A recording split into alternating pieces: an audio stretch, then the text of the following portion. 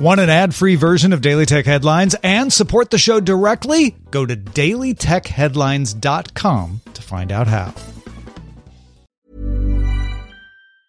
When you're ready to pop the question, the last thing you want to do is second-guess the ring. At BlueNile.com, you can design a one-of-a-kind ring with the ease and convenience of shopping online. Choose your diamond and setting. When you find the one, you'll get it delivered right to your door. Go to BlueNile.com and use promo code LISTEN to get $50 off your purchase of $500 or more. That's code LISTEN at BlueNile.com for $50 off your purchase.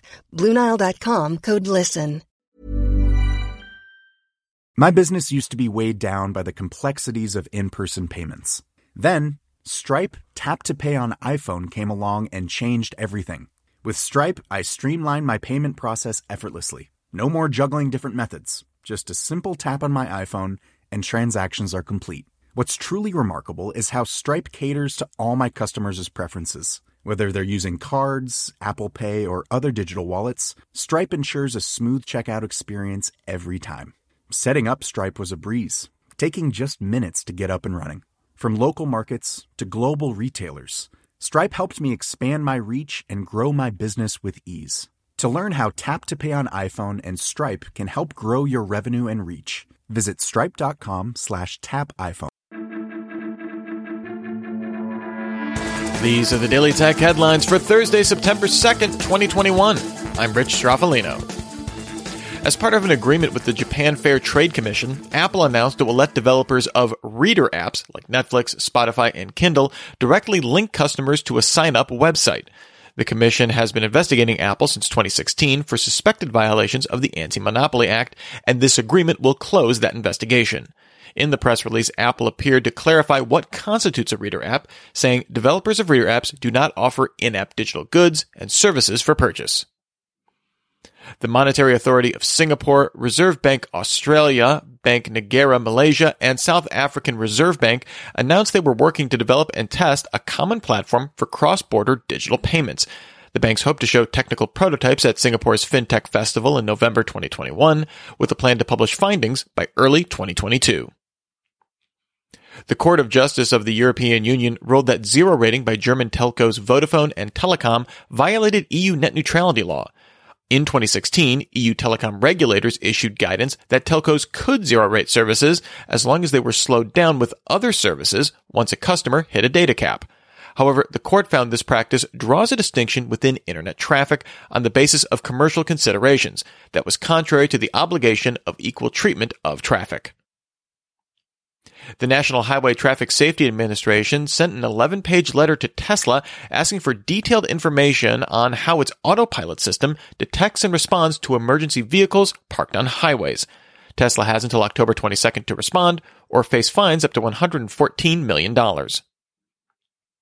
Twitter began rolling out its Super Follow subscription feature to a select group of iOS users in the U.S., letting those accounts collect subscriptions from followers in the U.S. and Canada. Users not in the test can be added to a waitlist, although they must have at least 10,000 followers, be at least 18 years old, and have tweeted 25 times in the last 30 days to be eligible. Twitter plans to bring the feature to more countries, as well as Android and the web, soon. Google announced it now has 50 million subscribers between YouTube Music and YouTube Premium, including those on a free trial. In Q3 2020, the company reported it had 30 million subscribers.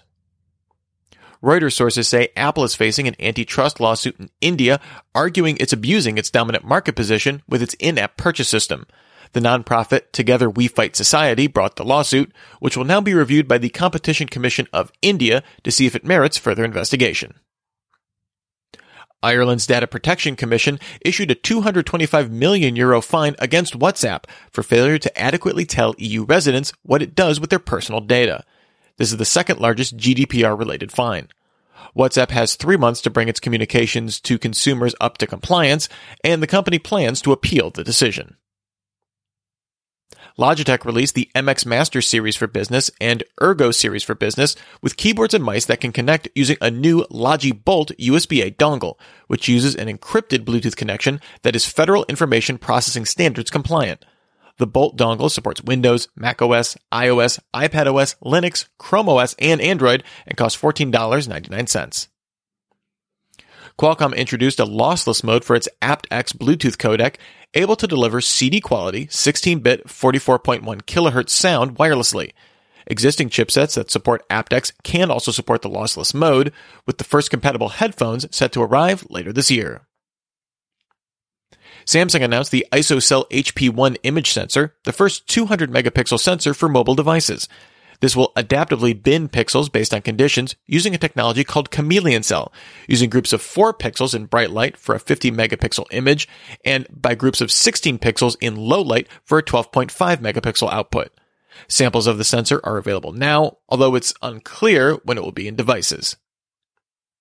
Sony announced it will hold a PlayStation showcase on September 9th at 4 p.m. Eastern. This is scheduled for 40 minutes and will feature games from PlayStation Studios as well as other developers. The event will stream live on Twitch and YouTube.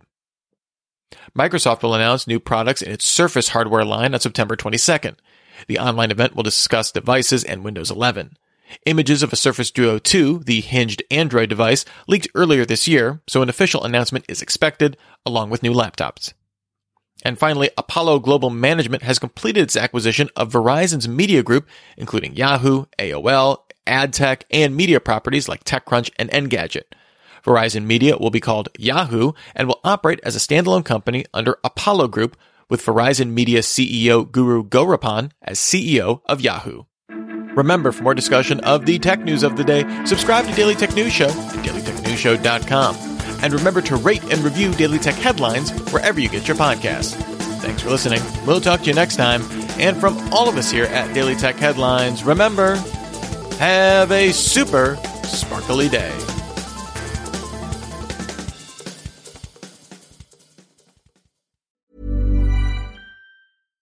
Hi, I'm Daniel, founder of Pretty Litter. Cats and cat owners deserve better than any old-fashioned litter. That's why I teamed up with scientists and veterinarians to create Pretty Litter. Its innovative crystal formula has superior odor control and weighs up to 80% less than clay litter. Pretty Litter even monitors health by changing colors to help detect early signs of potential illness. It's the world's smartest kitty litter. Go to prettylitter.com and use code ACAST for 20% off your first order and a free cat toy. Terms and conditions apply. See site for details.